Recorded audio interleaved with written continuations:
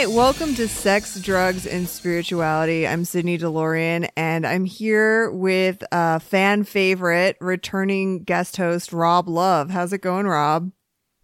Pretty good. Hashtag fan favorite. I'd just like to thank all the fans for their outpouring of love over the last episode I guested on. Continue to use that hashtag fan favorite on all social media. Go ahead and graffiti it on your neighbor's fence. Whatever it takes. Hashtag fan favorite. Thanks for having me back. Absolutely. I mean, it's just an honor to have you, not in the studio, but calling into the studio. And you brought another amazing topic to the table. This is like, I just feel like you're just this wise man from the Pacific Northwest. You know things. Well, this might be the second part in a 2-part series of crazy female cult leaders from the Northwest. Yes, I did notice that was a continuing theme. Yeah, but this is a keeper. This is a good story. I'm sure most of the listeners aren't familiar with it because it's so obscure. You're in for a treat, listener. Yes. Listeners, plural. There are many. But I like this, like when I'm listening to a podcast, I like them to just speak to me, not to other people that are listening that I don't see. Oh, then it feels more personal.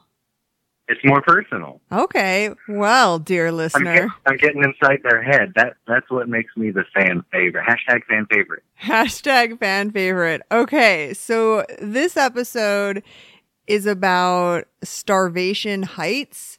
Is that correct? Starvation Heights. It was formerly called Whispering Heights. It's located in Olalla, Washington, which is not too far from here. I've ridden my bicycle there. It's about a 25, 30-mile ride or so. I looked up Olalla, Washington, because I'm not familiar with your homeland. And it says that it's across Puget Sound from Seattle. When this was all happening, this story takes place in around like 1911, and this is across a major waterway called the Puget Sound. But the fastest method of travel in that time was ferry, just boats. Okay. And we still have Washington State ferries are part of our state Department of Transportation. We have actual ferries as highways. Oh. They're treated the same way. Yeah. So it's still a part, although not as big of a part of, travel in and around the Puget Sound these days. But back then it was everything because, this is before automobiles. They didn't have the road system. If you were to drive from Seattle, even today, if you were to drive from Seattle to Olalla without using the bridge that was built, past 1911, if you were to take the way she would have had to go there, it would be like a 3-hour drive or something. It'd be ridiculous. Because you have to kind of go down and around. You have to go down and around, yeah. But if you take a boat, it's probably like a half-hour boat ride or something like that. It's totally doable. Okay, so it's kind of isolated, and it was settled by Scandinavian, Norwegian immigrants, and it became a logging epicenter because it has good seawater access and trees. And then for sure, I think fishing, canning at that time was pretty big. I know around the other areas of the Puget Sound, I'm sure there was pretty similar. But it was all water-based transport. You drag the logs to the ferry dock and you load them on the boat, that sort of a thing. So it was all pretty hands-on, rural. Yeah, like you said, it was rough and tumble out in the middle of nowhere, literally. So that's the time. It is a good place to run a quack sanitarium. For sure, yeah. You read that she started it in Seattle, right? Yes. So what I have is the main woman we're talking about is Dr. Oh yeah, we haven't even introduced the main character. Oh yeah, I went into her medical training. I went deep because I needed to know. So this Dr. Linda Burfield Hazard, who Wikipedia. Let me stop you there. Yeah, that's like one of the coolest names you're ever going to hear. Yeah, I mean, Linda Hazard. Linda Hazard. It's That's awesome. It's like a cool, like tough name, but also it's a warning sign to her patients. And Wikipedia refers to her as an American quack doctor, which I think is great. Yeah. It's a bit reductionist, I would say, but it'll do. It'll do. She didn't have a medical degree, but she studied under Dr. Edward H. Dewey, who was a pioneer of therapeutic fasting.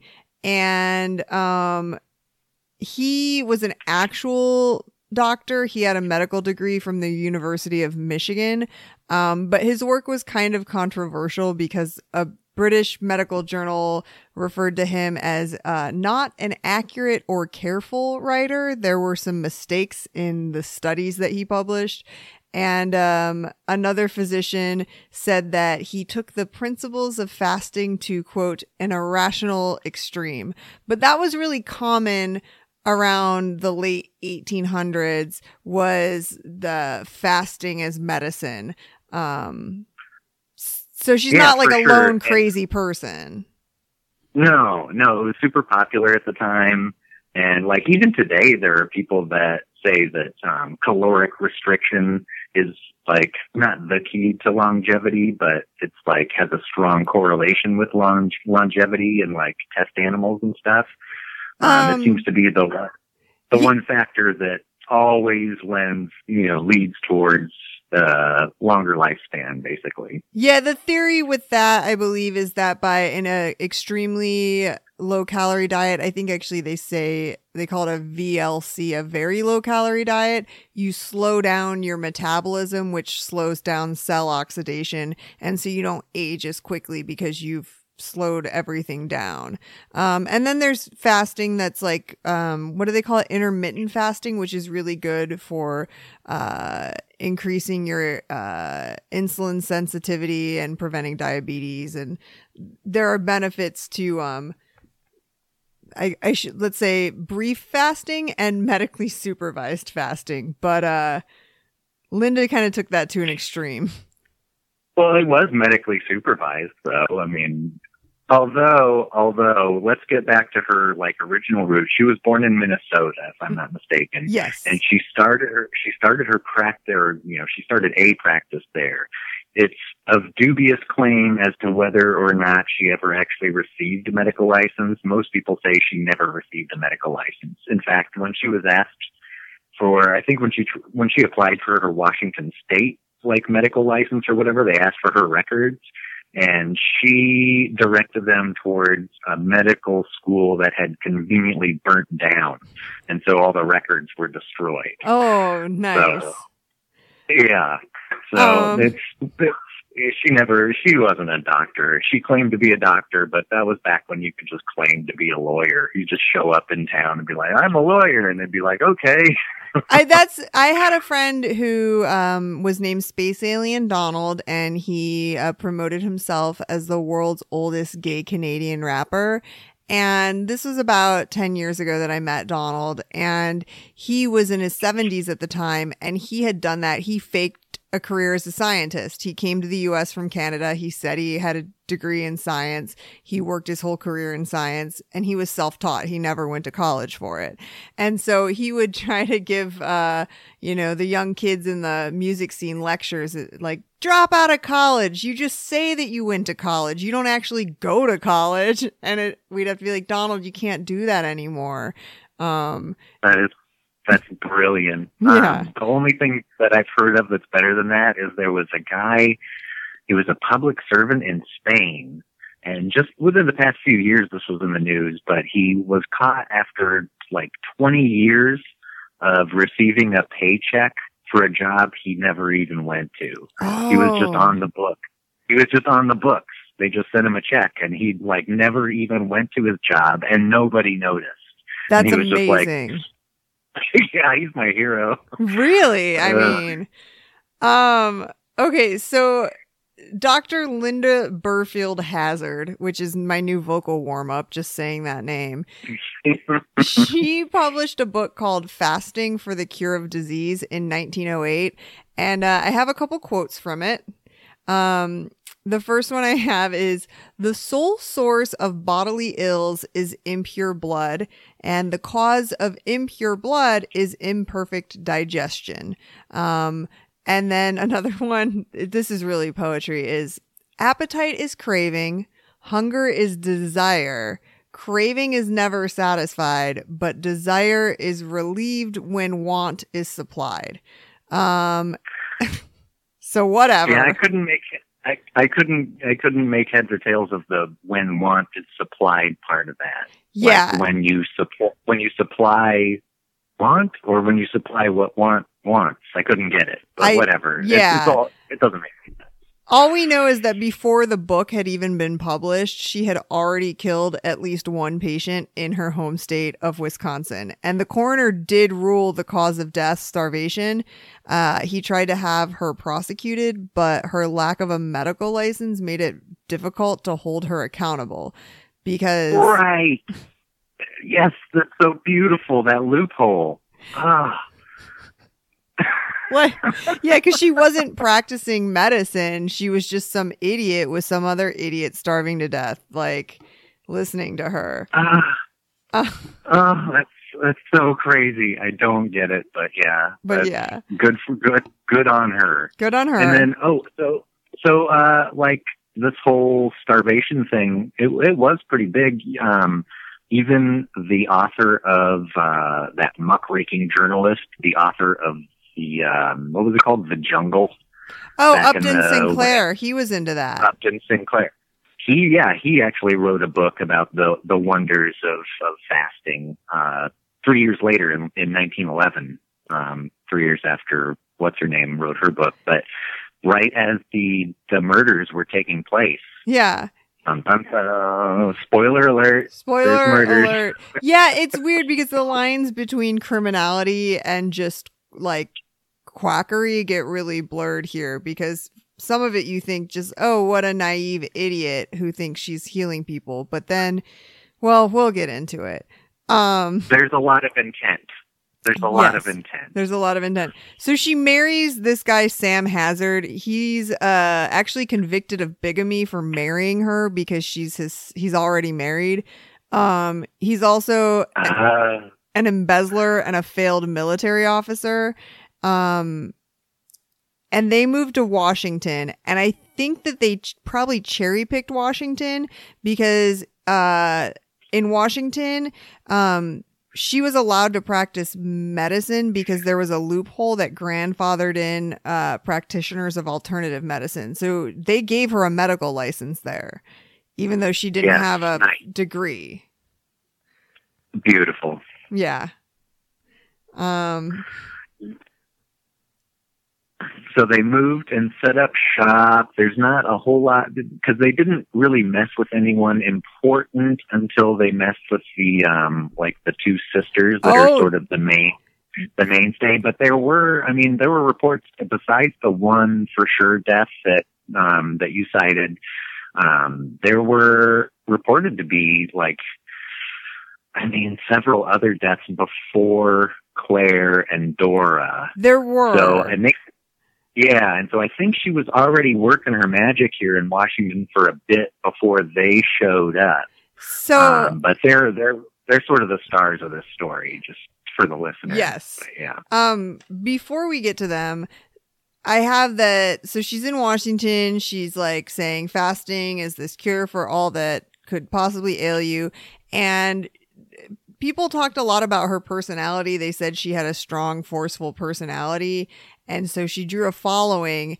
And she had this dream of running a large, elaborate sanitarium. And to help pursue that dream, she started courting wealthy people, which is, we talked about this on Jay-Z Night. If you're going to run a cult, a sanitarium, court the wealthy, because then you need to convince less people of your bullshit.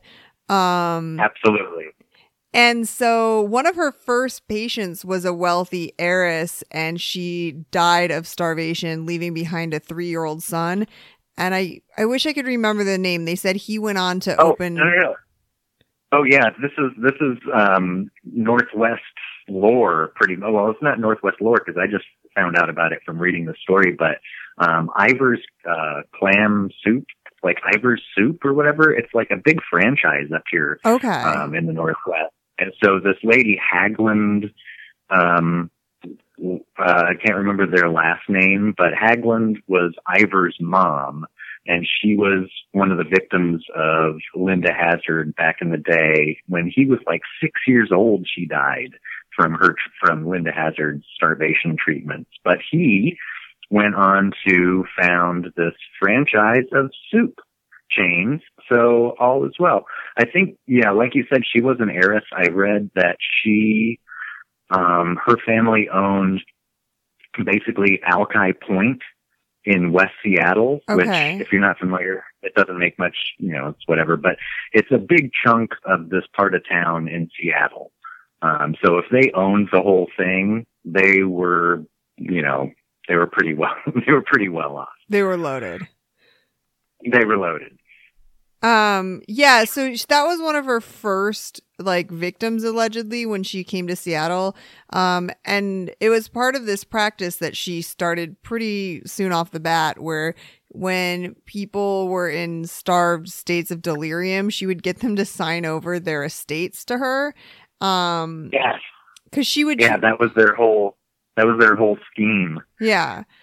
They would have patients fast for days, weeks, months, however long it took to rid them of the quote unquote toxins causing an imbalance in their bodies. And they would have small amounts of tomato or asparagus juice, and every day they would have, in all caps I wrote, hours long enemas. Just hours long enemas. In fact, they had to line they did it in a bathtub, like a clawfoot tub, cast iron bathtub. They had to line it with, canvas, because a lot of I don't know if it was a lot or just Claire. I read it about Claire, that they had to line it with this canvas tarp to prevent injury, because it was going on for so long. It was so uncomfortable that people were thrashing about and injuring themselves on the tub or something. So they had to ridiculous. I read that they were fainting too. They're so weak they couldn't stand up for the enemas, and they would just fall over. They also had regular massages to, wring out the toxins. And the nurses said that they often sounded more like beatings. And there was a rumor that Dr. Hazard would pummel patients on their backs and on their brows while yelling, "Eliminate! Eliminate!" So that's not cool. It's not therapeutic at all. No. Shoot. I was just going to say something, but go ahead. So at least 12 people died in her care, but they think possibly more than 40.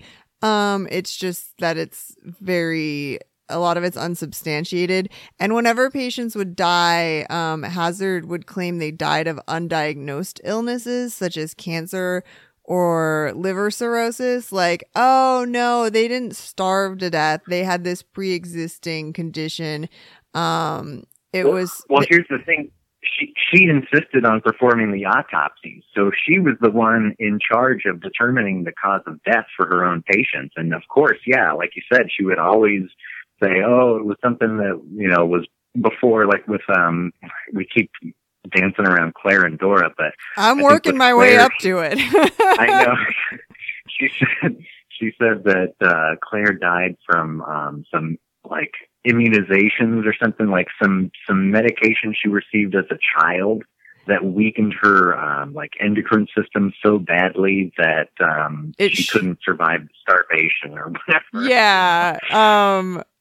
Yeah, it's just, I mean, there's something to be said for division of labor. Like, if you are treating a patient and they die, someone else should have to do the autopsy. But I mean, this is like, yeah, it's a pretty clear conflict of interest. Mhm. It is, yeah, especially when you're like in the last days of starvation. These people would be like, "Oh, I need help. This isn't working." And she's like, "Oh, you're almost there. Just a few more days, and the toxins will be gone, and then you'll start your upswing." And then she'd hand them like basically like power of attorney papers and like, "Here, sign me over your fortune." Basically, in the meantime, while you're getting better. And they would do it. So many of them would do it because she was such a powerful, charismatic, like cult leader type personality. She just she was really overbearing. And I imagine she was the type of person that you just didn't want to deal with. Yeah. You know what I mean? Like, whatever you say, Linda. So when Death started making headlines, she moved her practice from Seattle to her home, which was in Olalla, and she called it a sanitarium, but at this point it was her house. So it's just like her house and some cabins. And this is the creepy part that I think you told me about when you proposed this subject, is that skeletal patients were seen, like they would wander down the hill into town begging for help. And then children would see starving people wandering through the woods, but they didn't help because they were afraid of Dr. Hazard, which is just like a horrific sight, is like these poor, like starved patients trying to get help wandering through the woods. yeah. And I read one thing that said the local kids would laugh at them because they fell down when they tried to walk. Oh no! That's terrible. That's so terrible. That's so much worse than what I was picturing. So much worse. It's like the Nelson from Simpsons. Ha ha. Oh my God. Because I was thinking like it would be traumatic to me when you see people like who've been like starved to an extreme. Like that's a scary sight. And if I was just like out in the woods playing and I saw that, it would scare the fuck out of me. Oh, for sure. For sure. And there was another, I saw a YouTube video of a local news, like the local Channel 5 news.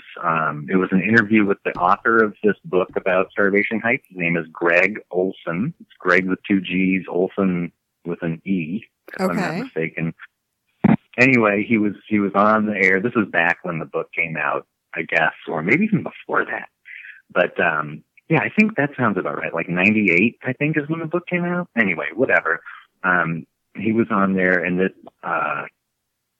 there was an interview with this old woman who was like, she was probably, at that time, she was like 80, 90 years old. So she was born around 1900 or so. And she lived in Olalla. And she remembered that at that time, she would remember seeing the patients from Starvation Heights wandering around the woods and picking huckleberries. And just anytime, during berry season, you could always count on these scraggly, skeletons of people just creeping around, just picking any kind of nourishment that they could from the bushes nearby, Oh my God. That's scary. So fucking scary. Creepy. Jesus fucking Christ. Are we ready to get into the 2 sisters that broke this fucking case wide open? Let's do it. They're heroes. I mean, kind of. They're not heroes. They're not heroes, but they're what finally, like, I don't know, got this. They were well, I don't know. They were well off enough. They were well healed enough. They had enough family that loved them that they were actually missed, or that, somebody actually listened to them or some, I don't know. I don't know what it was, but they were the ones that actually, like you said, broke it open. All right. So we have British heiresses Claire and Dorothea Williamson. And they're hanging out in Britain. They're fans of alternative medicine. They read Dr. Hazard's book and they're so into it. it's They reported. they were vacationing in Victoria, British Columbia, so not too far away, just at the top of the Puget Sound. They were hanging out on one of their like world tours because they were wealthy, heiresses. They didn't have to work or anything, so they just basically spent their time traveling around. And they seem like kind of the hippie types to me. Mhm. They're like into this alternative medicine and whatnot. And they were hanging out, vacationing in Victoria, British Columbia. They saw an ad. One of them saw an ad for Linda Hazzard's book, that book that you mentioned earlier about fasting. Mhm. They saw an ad for that in the local paper, and I guess went and bought the book. Decided, oh, we have to do this. This sounds great. They were just on board for whatever new thing happened to come by. And they're at the relatively time, healthy, right? they're relatively healthy. At the time, they had no major physical complaints. I think there was one of the sisters said, oh, I got, like a little bit of rheumatism. I think Claire, I think I read that someone told her that her uterus had dropped, Yeah. which makes me think these broads were DTF. At least Claire was. Yeah. Because I looked up what a dropped uterus was, and they said possibly uterine prolapse. Yeah, she was getting railed, baby. I think she was DTF. Because how else are you going to find that out? Like, somebody had to tell her, right? And it was like, in my thinking, it's like, yeah, baby, I just broke the bottom out. You got a dropped uterus now. Well, apparently you can feel when you have a prolapsed uterus because the muscles of the pelvic, what do they call it? Like the pelvic carriage or whatever, they aren't holding the uterus in place and it drops down. And then if your cervix is blown out, that's when it basically turns inside out. Like the uterus will drop through the cervix into the vagina, and then it feels like you have something in your vagina. I know my mom. Just saying. My mom's boyfriend. Someone told her. Oh, sorry. My mom's boyfriend was a nurse at a nursing home, and he would always tell me stories about how some of the older ladies who had prolapsed uteruses, like they were too old to have surgery to fix it, and so like if they took a shit or whatever, their uterus would flip out, and he would have to shove it back in. Oh God, my grandma had that happen. She had to go in for surgery. For surgery when she was like, like in her 70s or something. I was like, why is grandma going in for surgery? And my aunt was like, oh, it's lady problems or whatever. And it was like, oh, okay, it's lady problems. That's enough. Yeah, they got to stitch it back in or whatever. They got to get that vaginal mesh. I don't know. That much dreaded transvaginal mesh that's the source of so many lawsuits these days, apparently. But Claire was only 33 when she died. So what's up with the dropped uterus in a woman of 30? I don't know. Like, how does that happen? Especially because I didn't find any mention of her having children. Because usually it's like she was getting the bottom pounded out on the regs. That's probably true. And we don't have to worry about a lawsuit on this one because all parties involved are dead. So yeah, they were relatively healthy. They decided, oh, this seems like a fancy spree or whatever. So they, maybe you take over. They find their way to Seattle. Yeah. Or they didn't tell they didn't tell their family where they were going because their family disapproved of their health quests. So they're like, we're not going to tell anyone where we're going. And they're so excited to see open fields and grazing horses and eat broths made from fresh vegetables. This is when they still thought that they were going to the sanitarium in Olalla. But what they didn't realize is that sanitarium wasn't open yet. So they ended up in an apartment on Capitol Hill in Seattle, which is basically just a downtown neighborhood or whatever. So they show up. Linda Hazzard's like, yes, this is all very good. and sets them up in this apartment, and they start getting these twice daily, basically just an 8-ounce bowl of, it wasn't even fresh vegetables. It was canned. She was skimming the liquid off of canned tomatoes and feeding them each like 8 ounces of that twice a day. Yep. Which is like, can you imagine? You're like, oh, I'm going to get these fresh local veggie soups. And then it's just the liquid out of canned tomatoes and you're in a shitty apartment in Seattle. So there's warning signs, but they stayed. They did. And they were paying a lot of money. I mean, they didn't ever say how much, like this treatment cost or whatever, but you know, I assume it was substantial. Yeah, I would think so. You got to pay for the rent of the apartment, the nurses to give the enemas. You're not spending, there's not a lot of overhead when it comes to food in this situation, but like there's overhead, and these people wanted to make really big profits, to open their sanitarium. So I assume that this was an expensive thing. And it went on forever because the sisters were in the apartment in Capitol Hill for 2 months. And later they were transferred to the Hazard's home in Olalla. And at this point, at the time they were transferred, it was speculated that they weighed 70 pounds each. And I think that was based on descriptions of people who saw them leaving the apartment.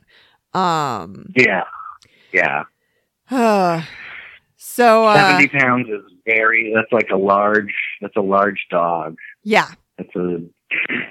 I have a 10-year-old and she's about 80 pounds and she's like 4'6". Yeah. So it's less than a 10-year-old. Yeah. Not great. Not a great weight for an adult. And so after they were transferred to Olalla, it's thought that it was Dorothea who sent a mysterious telegram to their childhood nurse, Margaret Conway. And the telegram didn't make any sense, but Margaret was alarmed enough for her to board a boat from Australia to Washington State to be like, what's going on with these little girls? It's good they're still in touch with their childhood nurse. That was her, like their nanny growing up, I guess, or whatever. And yeah, she was visiting family in Australia, and Claire managed to crawl out. There was a couple of reports of neighbors in Olalla seeing Claire like crawling out of the place on a couple of occasions. And on one of those occasions, I guess she was able to get a letter out or like a note out to like some local resident.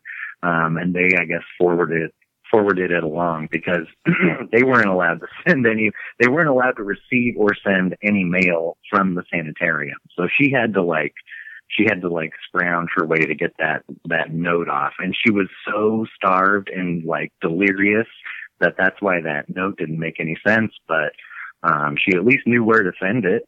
And, it just so happened that her beloved nanny from growing up was a mere 6,000 miles away.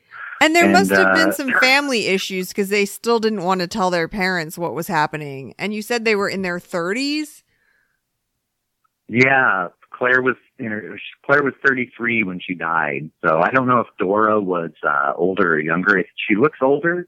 She looks I'm going to say Dora, I saw a photo of them before the whole experience when they were still healthy. Mm-hmm. And even then Dora was pretty gaunt. She had sort of she looked like a female Harry Dean Stanton. I may never recover from that. That was a full Eddie Murphy laugh on that one. So yeah, but so they were young, but I think the thing was their family was, well, okay, we're about to get to the part where they have an uncle that's local. Mm-hmm. So not all of their family were far away, but I mean, the majority of their family were probably in Britain or whatever. So Australia is actually closer than Britain at that point. I mean, I was You know what I mean? thinking, yeah, but I was thinking maybe it was the nurse because they still like their family didn't approve of this and they didn't like tell their family where they were going. And so did they still not want their family to find out? So they confided in the nurse. Yeah.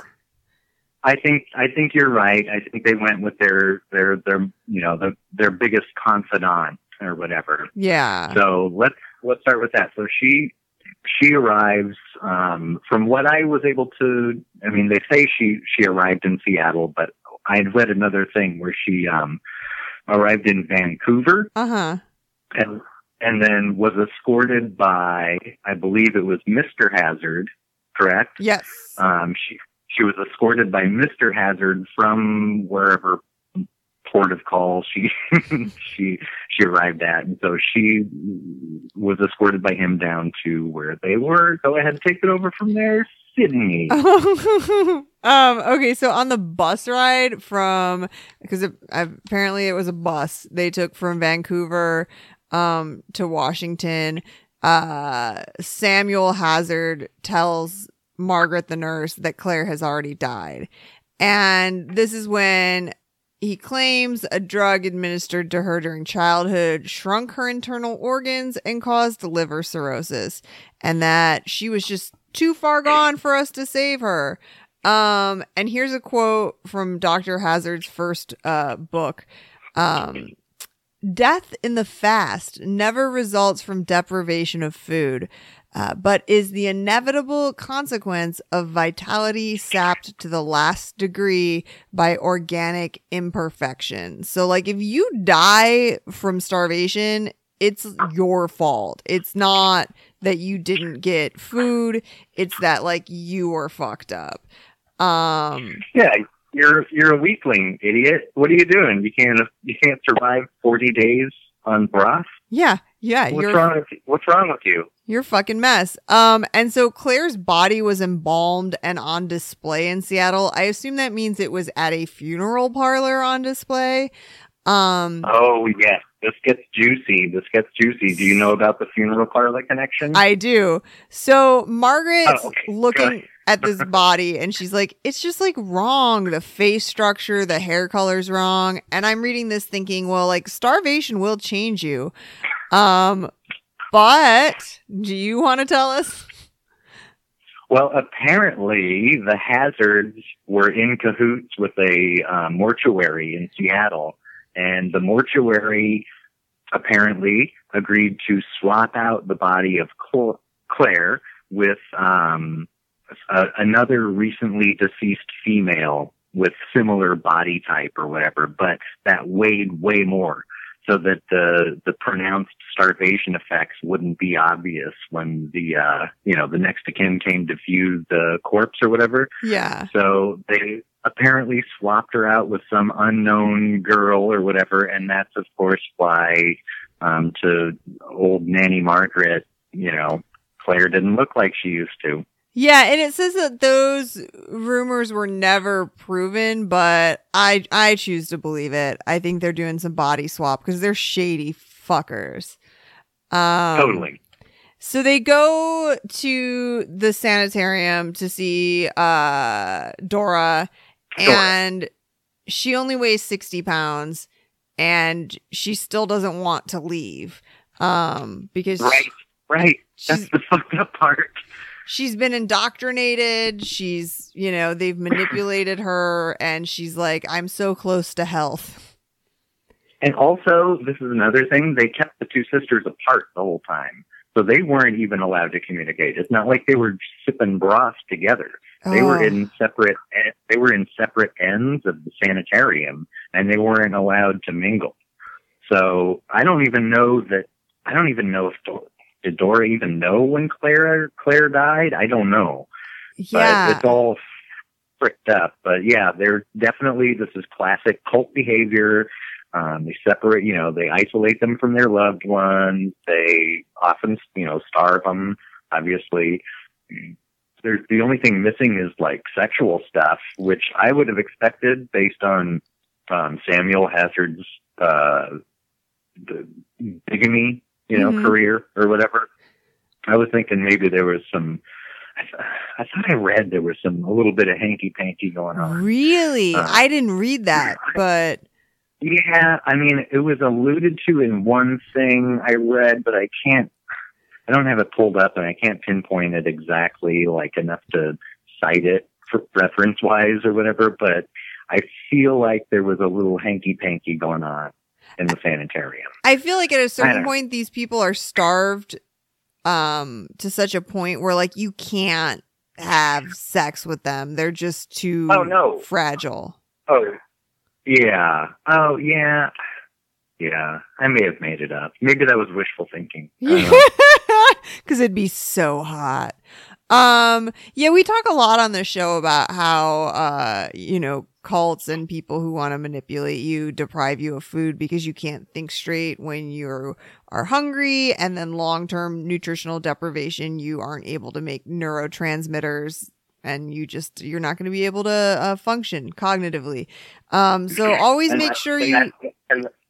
That's when you sign over your estate to your local health practitioners. Yes. And that's what Margaret discovered when she was there, is that Dr. Hazard had been appointed the executor of Claire's estate. She'd also been appointed Dora's guardian for life. And Dora had assigned power of attorney to Samuel Hazard. And then in just a total like creep factor, allegedly Dr. Hazard delivered a report about Dora's health to Margaret while wearing one of the dead Claire's robes, which is for sure ghoulish. And they had also absconded with, or whatever, taken all of her jewelry. They even pulled the fillings out of Claire's teeth, the gold fillings out of Claire's teeth, and sold them to a local jeweler. They were all in for just profiting anywhere they could off of anyone that they could. That's where you lose your credibility. Like, there's a lot. I mean, they lost their credibility a lot of places, but you can claim you're not a criminal, and you can claim, oh, well, we had them give us power of attorney because their family wasn't around and we needed, to have a legal recourse to look after them. But the minute you're taking pliers and ripping out someone's teeth, there is no defense to say that you are not a fucking criminal. That's, yeah. Like what was the therapeutic reason for taking out her gold teeth? There was none. You're a grave robber. We must use all parts of the buffalo. That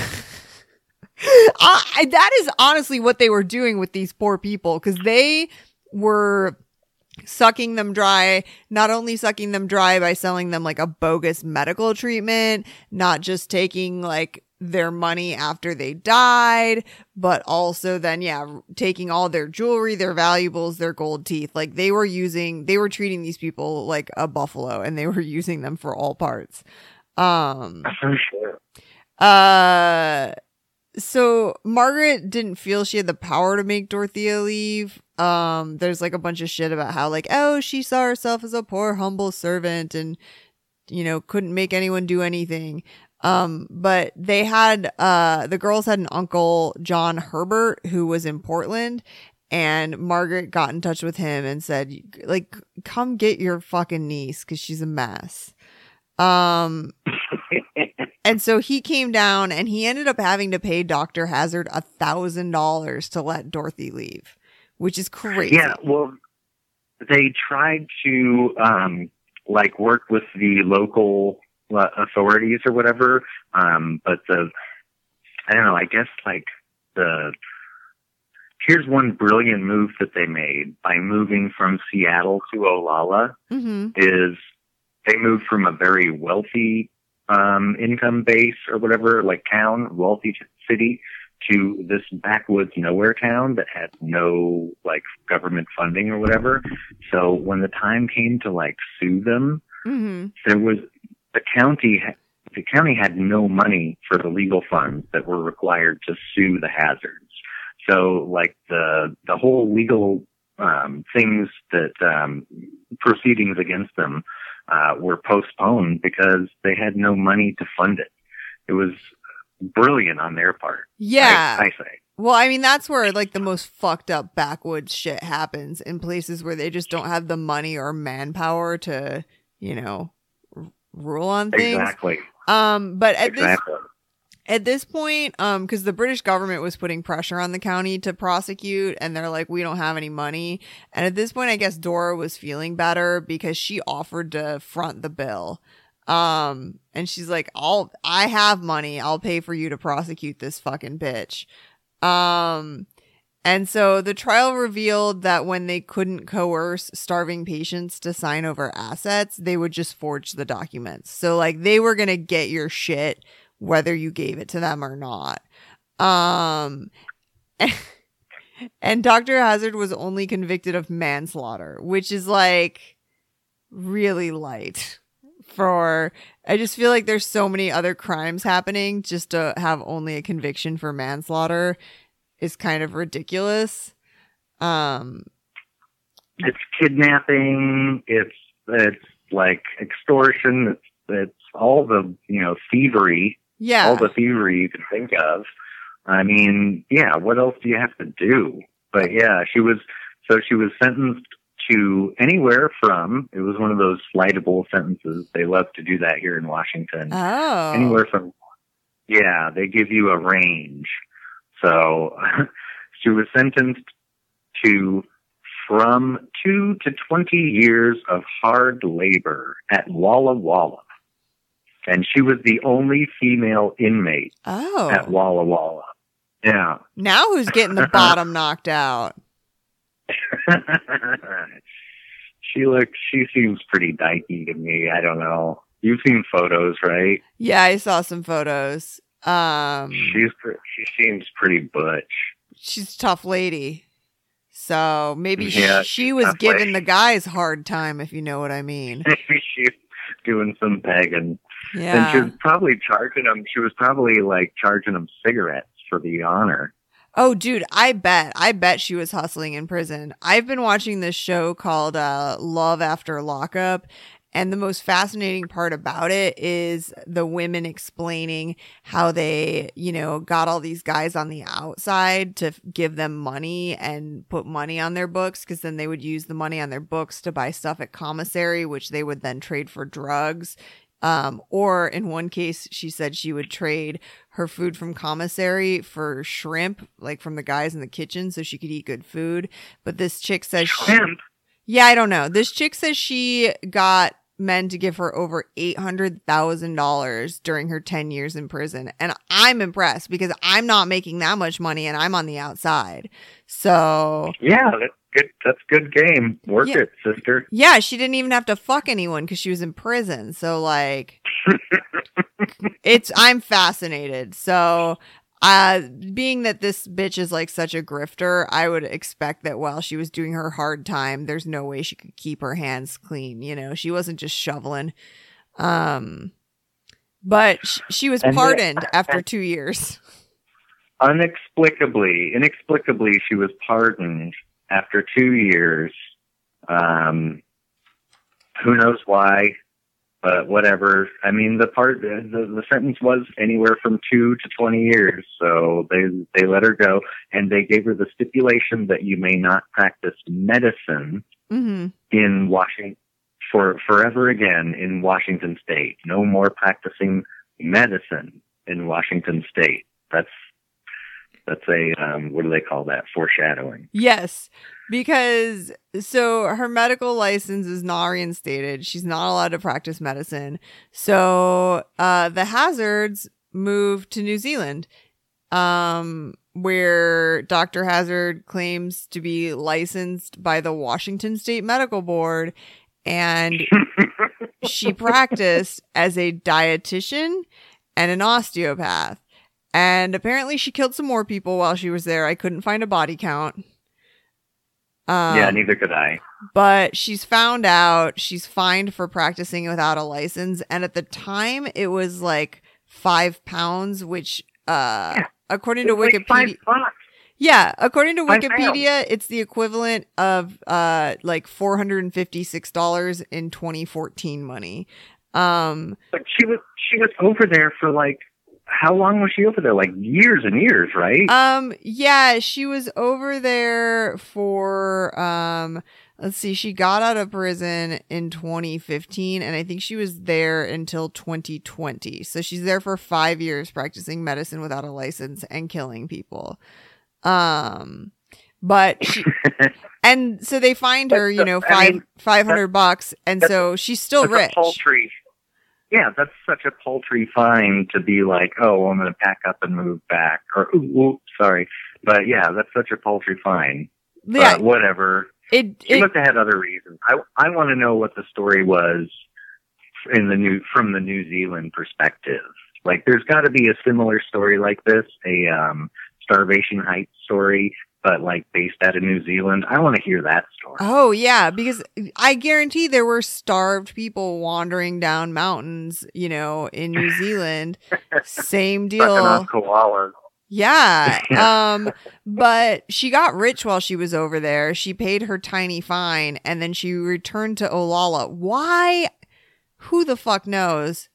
Sometimes a dog always returns to their vomit. That's what they say, right? I fucking love that.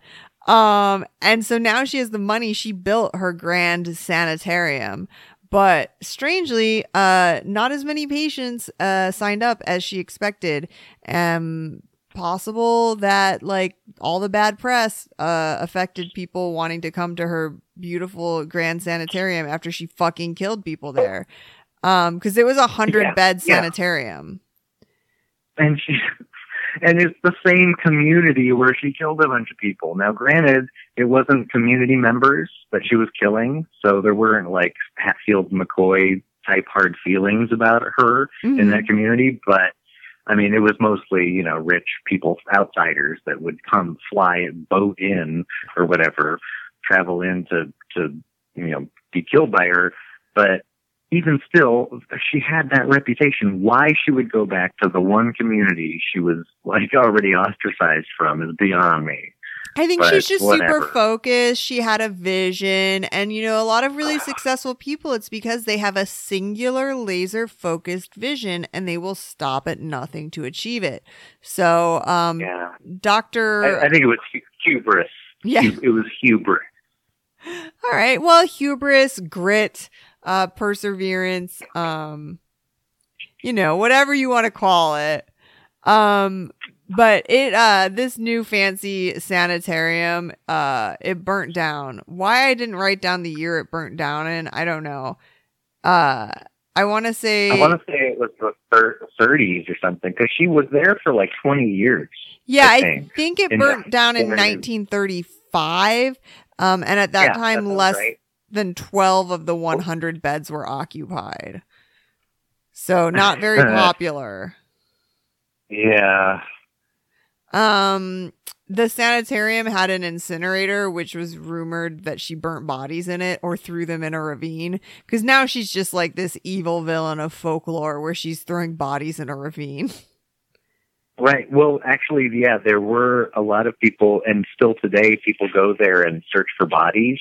Because the property is well known. Like I could ride my bike there tonight. You know, they say that she disposed of them in the incinerator, and then also it's a 70-foot ravine off the backside of the property. So, I mean, I don't know how do you get to the bottom of the ravine, but I'm sure bears know how to get there, and there's lots of bears, or at that time there were lots of bears around that area. So I'm sure any body thrown down that 70-foot ravine probably didn't last very long. So it's so sinister to build your evil sanitarium backing up to a huge ravine. It brings to mind Dracula's castle, like just perched up on these insane pillars in the middle of these, you know, crazy mountains, and you know, nothing around.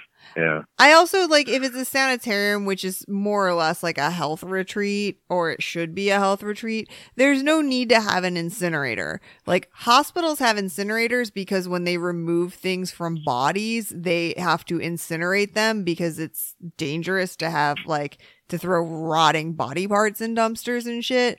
But like if it's a health spa where you go to like drink juice and get enemas, there's no, what are you putting in an incinerator? Oh, well, that's an incinerator is meant to just like burn stuff off. I think you're at hospitals they have what's it called? It's another use for the same instrument on a smaller scale is to sterilize instruments Oh, for surgery or whatever. no, I'm talking But about like when you have your appendix removed and they throw it. Yeah. And they put it in one. They put it in one of those. I work at a hospital. They have one of those. It's like you could drive a smart car into it. Okay. And they push this cart full of red biohazard bags in there, and they're full of like body parts.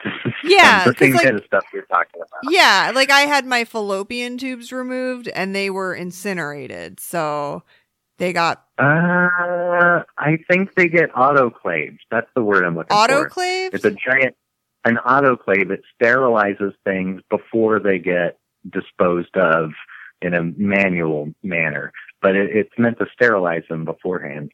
And because you can't just go burning stuff today. Maybe they could back then. Well, I don't know because like don't some apartment buildings have incinerators in them? I don't think they do these days. I think that's a horrible emission, a CO2 emission, and possibly other awful things like plastics. People would burn awful things in there. All right, I need you to find out what they do with the body parts they're throwing away at the hospital, because otherwise I'm going to have to call my mom and because she's a nurse and be like, Deborah, what do they do with the things that they throw away? They don't. Yeah, they get disposed of in a landfill. I don't think they get incinerated. I'll find out. Okay. I'll find out. Find out. Just be like, my friend Sydney wants to know where her fallopian tubes went. Because I was under the impression they were burnt. Okay, that could be. I mean, it could be. I've been through this once before. Duncan Trussell lost a testicle to cancer a few years ago, and back before he blocked me on Twitter, he put out a thing or he was wondering where his testicle went, and I, with my hospital knowledge, said, "Oh, it probably went into this thing." And then into that thing. And I took a picture of the autoclave, and then I took a picture of the dumpster. Oh, my God. But I think I looked into it after that, and I think they put mostly just like the bloody rags maybe in the trash, but they have to dispose of the actual body parts in a different way. Maybe they do incinerate them. Mm-hmm. I think maybe you've just jogged the memory, Sydney. Yeah. I feel like I've had a lot of surgeries in my life, and I grew up with my mom as a nurse. So I feel like it's a conversation I've had a lot. Cause when you're little, they used to get to take your tonsils home when you would have your tonsils removed, and they'd put them in. And then when I had my tonsils removed, I was like, do I get to keep them? And they said, no, I think they told me they incinerate them. And so, I just want to know where all my parts are that have been thrown away. They're getting super stingy with the body parts these days, I have to say. Mm-hmm. I mean, they'll let you keep a kidney stone, but they won't let you keep like a tumor. I think maybe because the stone is hard, it's not a biohazard. But the tumors if they're all gushy. I'll tell you what, if I had a teratoma, I would want to at least see it. You know what I'm saying? Are you familiar with teratomas? Oh, is that the one where they have hair and teeth? Yes. Yeah. I had a coworker that had one. She had to go into surgery to have one removed. And she was childless at the time. I asked her if she was going to have like what do they call that? Like when you throw a party for the Oh yeah, like a baby shower. A baby shower, yeah. Did she? No, I asked her if she would, and she was just, of course, was like, "That's ridiculous." No. Well, I mean, she's really missing out because I seriously thought about having a party when I had my tubes tied because it's like I'm never gonna have a Mother's Day. I'm never gonna get Mother's Day gifts, and I'm never gonna make any of my friends go to like a baby shower or anything. So if you guys want to hang out and eat cake, and instead of giving me presents, give me some small donations towards my $2,000 copay, that would be great. I didn't do that, but I thought about it. Are we still recording? Oh, yeah. Okay. Are you going to leave this in? Yeah, of course. Okay, great. Perfect. Yeah, you've listened to the show. We haven't even wrapped up this show. No, we have not wrapped up the show. Because Linda, I don't want to call her doctor anymore. She's not really a doctor. She was never a doctor. Yeah. She died in 1938. She was fasting to cure herself of some sort of ailment. So that's fitting. It just would be great if that had happened sooner and before she killed so many people.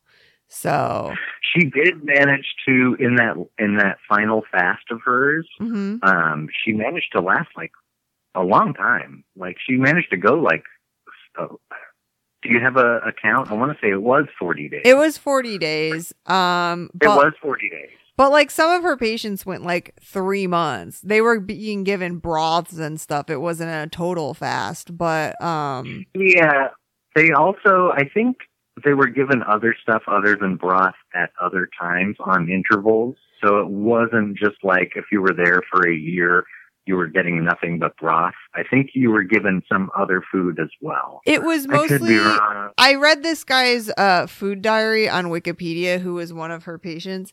And it was like, it started out with like mashed soup. So everything was just mashed to a pulp. And then it was strained soup. So it was none of the fiber. And then he would get oranges sometimes. And sometimes it'd be like an orange for breakfast, broth for lunch, broth for dinner. And then the next day it would be like an orange for breakfast, an orange for lunch, an orange for dinner. And then it would be like no breakfast. And then broth for lunch, solid soup for dinner. They mixed it up, and it was like reading one of my food diaries from when my eating disorder was very bad. And I was just like, yeah, I see you, dude. I also followed that diet. And my hair started falling out. So yeah, they did mix it up. It was in no way nutritionally sound. There were no like sources of proteins in there. Just the soups and I think oranges were the only fruit. So not great. Also the family that bought her house, the first house she had, not the sanitarium, they weren't told what happened there. And apparently they would bathe in the bathtub that had been used for all the fucking bathtub autopsies, which is that's a name for a metal band. Bathtub Autopsy.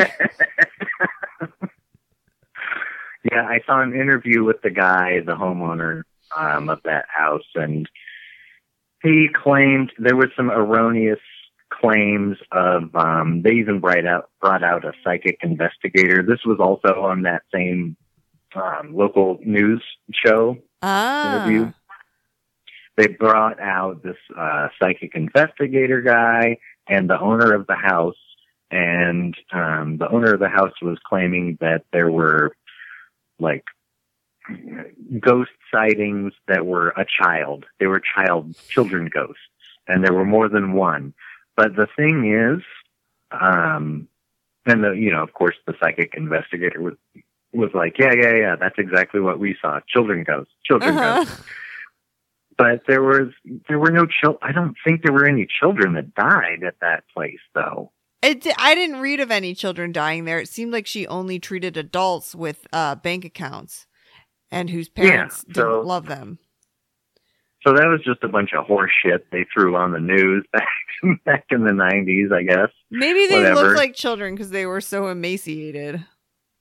Could be. And they're basing it all on, a lot of it was based on the sound of the voices as well. There was some like tape recordings they actually like recorded whatever they found, and they played the recordings of the sounds on the show, and then they captioned it with the words that they thought that it meant. And some of it was like, dig us up, Ooh. dig us up. Oh. Yeah, dig us up. Yeah, and we were here, or something like that. It might not have been that, but it was like, super creepy. But it was also, if you just took away the captions and didn't let them tell you what to think, it just sounded like sounds. Yeah. So, I don't know. I don't believe in ghosts, but I am very scared by ghost stories. I don't care for them. No, it's super creepy. Yeah. Because you don't know. You don't know. You just don't know. Well, I think we covered everything. No, we're not quite done yet. What? The house, Starvation Heights or whatever, it's burned down. There was apparently, as far as a few years ago, there was still like a 7-foot, column or something left standing, but it's completely demolished now. I did find, because I Googled Claire Williamson, mm-hmm. and her grave is like 3 miles from where I am right now. No. She's buried like in Tacoma. Like nearby Tacoma. Yeah. So I saw a photo of the grave, and I know exactly which cemetery she's in. Like, that's the same cemetery I used to, when my daughter was like not newborn, but like a year old, I would like take her for walks, in her stroller through this same cemetery. It has all these cool old gravestones and stuff from like Civil War era and whatnot. Oh, wow. So that's a new fun project, is to find her grave, and possibly because she was the hotter of the two sisters. Uh-huh. Maybe I'll come tribute it.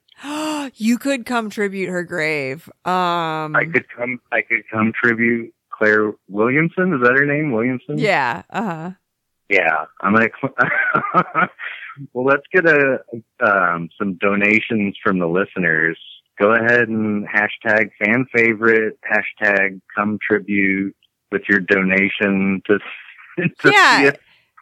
Just contact me for my Venmo or PayPal information, and then I'll set you up so you can just put hashtag come tribute in the notes, and then I will pay Rob to come tribute Claire Williamson's grave, because you're like our real man on the street reporter.